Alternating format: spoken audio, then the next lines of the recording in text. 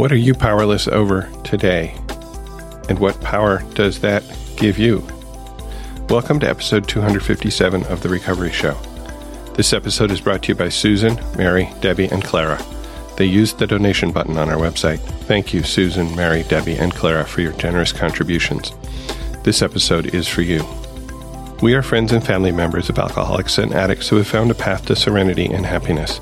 We who live or have lived with the seemingly hopeless problem of addiction understand as perhaps few others can. So much depends on our own attitudes, and we believe that changed attitudes can aid recovery. Before we begin, we would like to state that though we at The Recovery Show may be in a 12-step program, we represent ourselves rather than the program.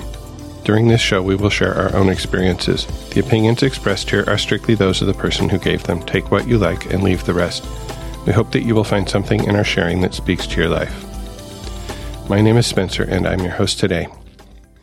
I want to start with a reading. This is from our daily reader, Courage to Change, October 10th. The road to my hometown wound along a steep hillside.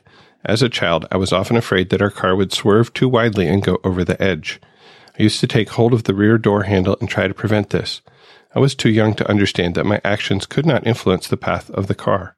Yet I often take a similar approach to my adult fears and persist in futile actions. Al-Anon helps me to accept what I cannot change and change what I can. Although I can't control the way alcoholism has affected my life, I can't control another person, and I can't make life unfold according to my plans. I can admit my powerlessness and turn to my higher power for help. When I am the driver, the responsibility for steering clear of the road's edge is mine. It is up to me to take my recovery seriously, to work on my attitudes, to take care of my mind, body, and spirit, to make amends when I have done harm, in short, to change the things I can. Today's reminder: sometimes the only way I can determine what to accept and what to change is by trial and error. Mistakes can be opportunities to gain the wisdom to know the difference. At some of the meetings I attend, we talk about the first step whenever there's someone new to Al-Anon in the room. And so it was that on Sunday, I found myself reading from How Al-Anon Works, the first step discussion in that book, and considering how I was powerless in my life today. I've found many opportunities to practice step one since I came to Al-Anon, and only a few of these relate to alcoholism or addiction. Certainly, in the early days, when I was living with active alcoholism in my home, my primary focus was on my powerlessness over the alcoholic and her drinking. I got to practice again and again, letting go of my overpowering need to control and to fix. As I did so, my frustration and anger that had so filled my life were relieved.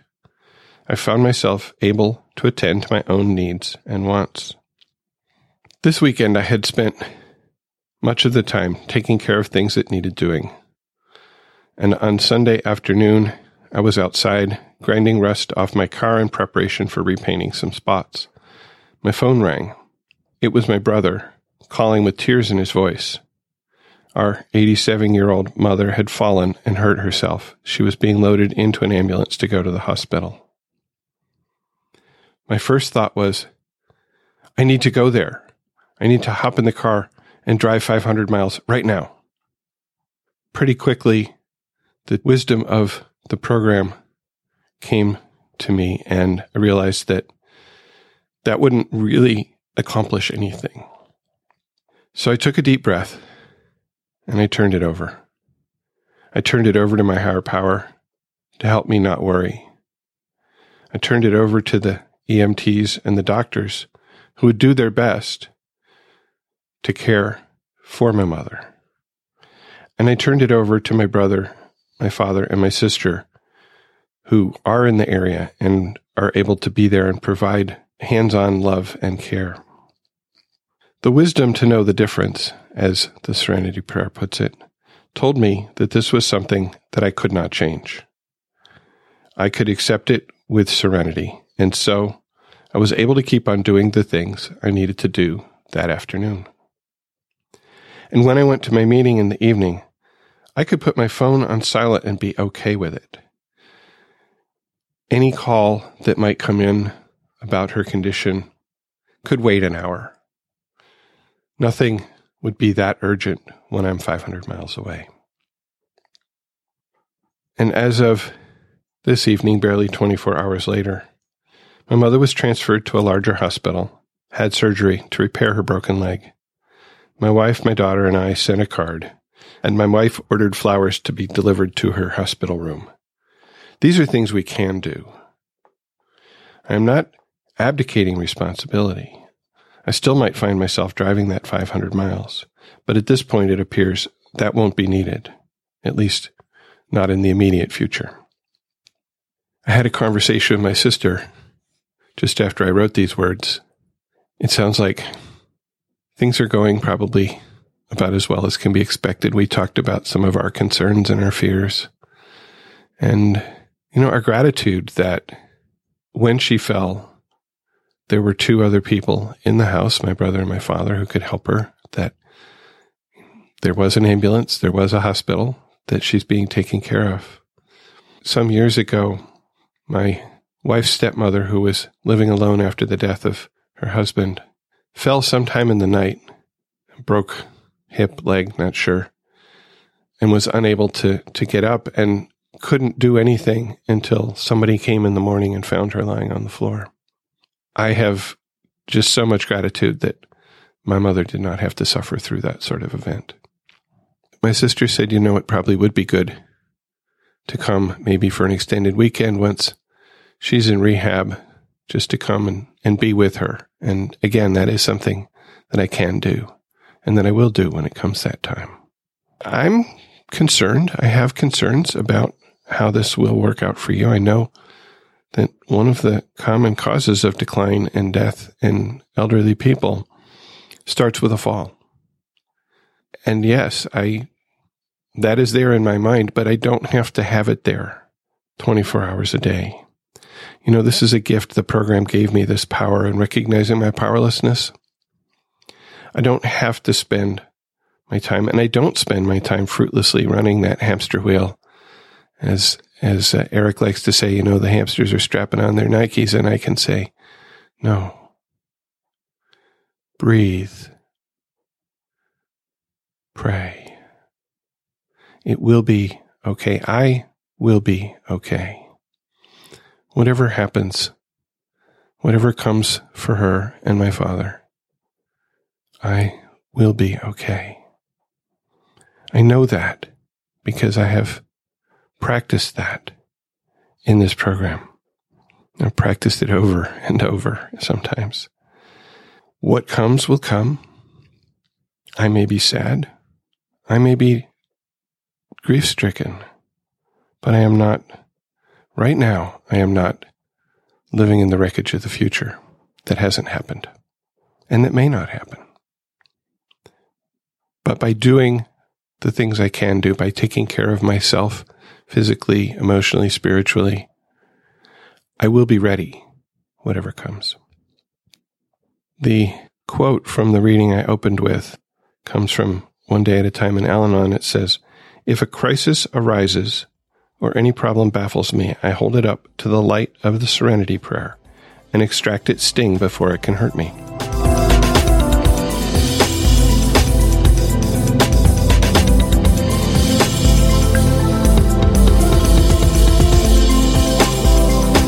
I have a few emails this week. Catherine H. wrote in response to Kathy H. "Spencer, I love your podcast. I travel for work, and an Al-Anon friend mentioned your podcast as a way to stay connected. It has helped me so much.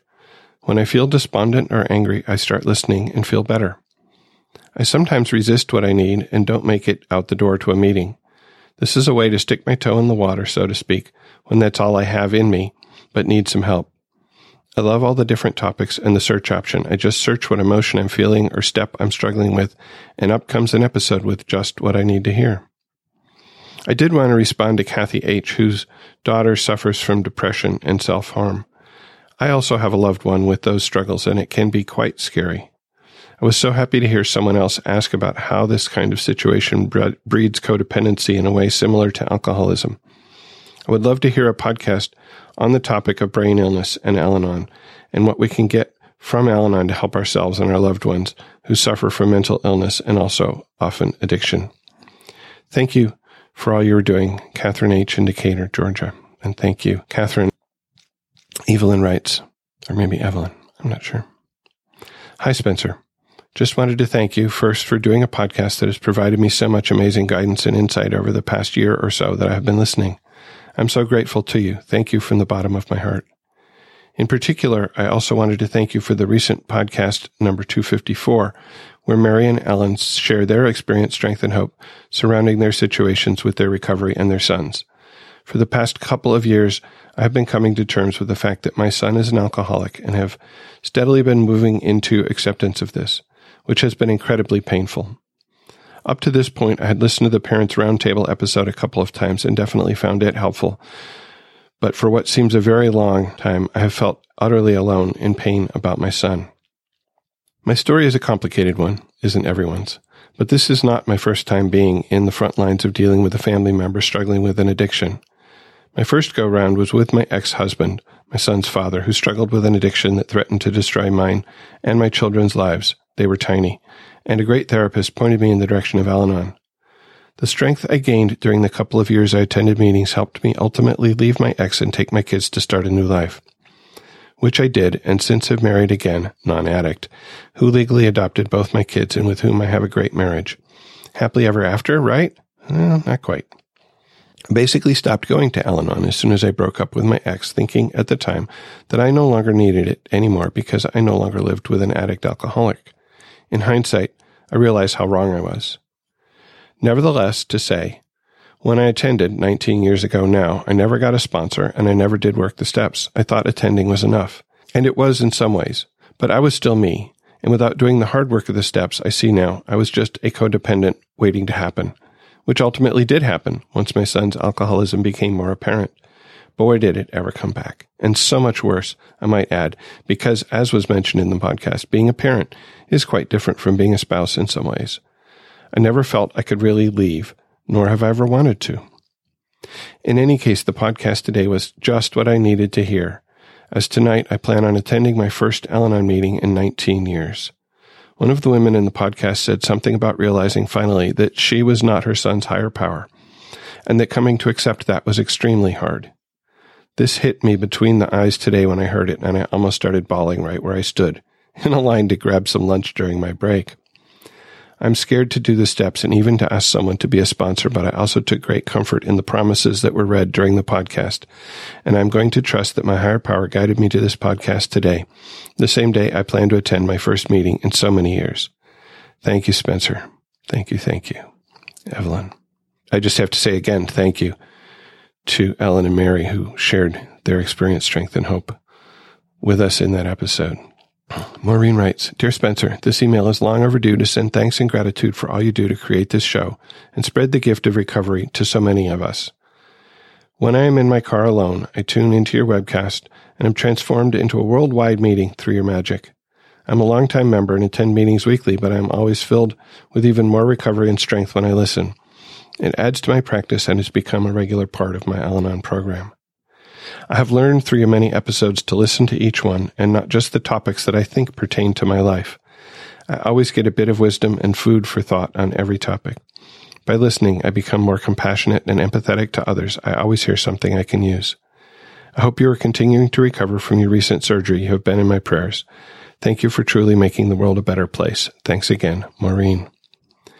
Thank you, Maureen. On topics, and Catherine mentioned being able to search, and I've had this question sometimes.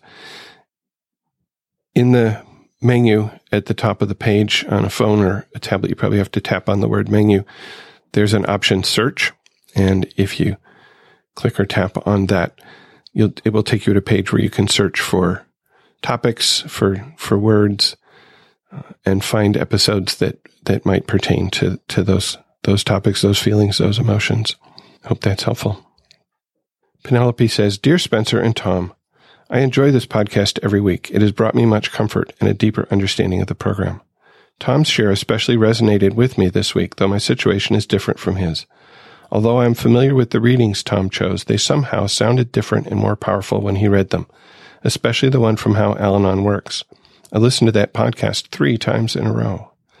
Thank you for bringing us this weekly podcast, Spencer. I regularly attend my local groups, but your podcast is an important part of my recovery. Best wishes, Penelope. Glad we can help, and that is why we do it. Thank you for listening, and please keep coming back. Whatever your problems, there are those among us who have had them too. If we did not talk about a problem you are facing today, feel free to contact us so we can talk about it in a future episode. May understanding, love, and peace grow in you one day at a time.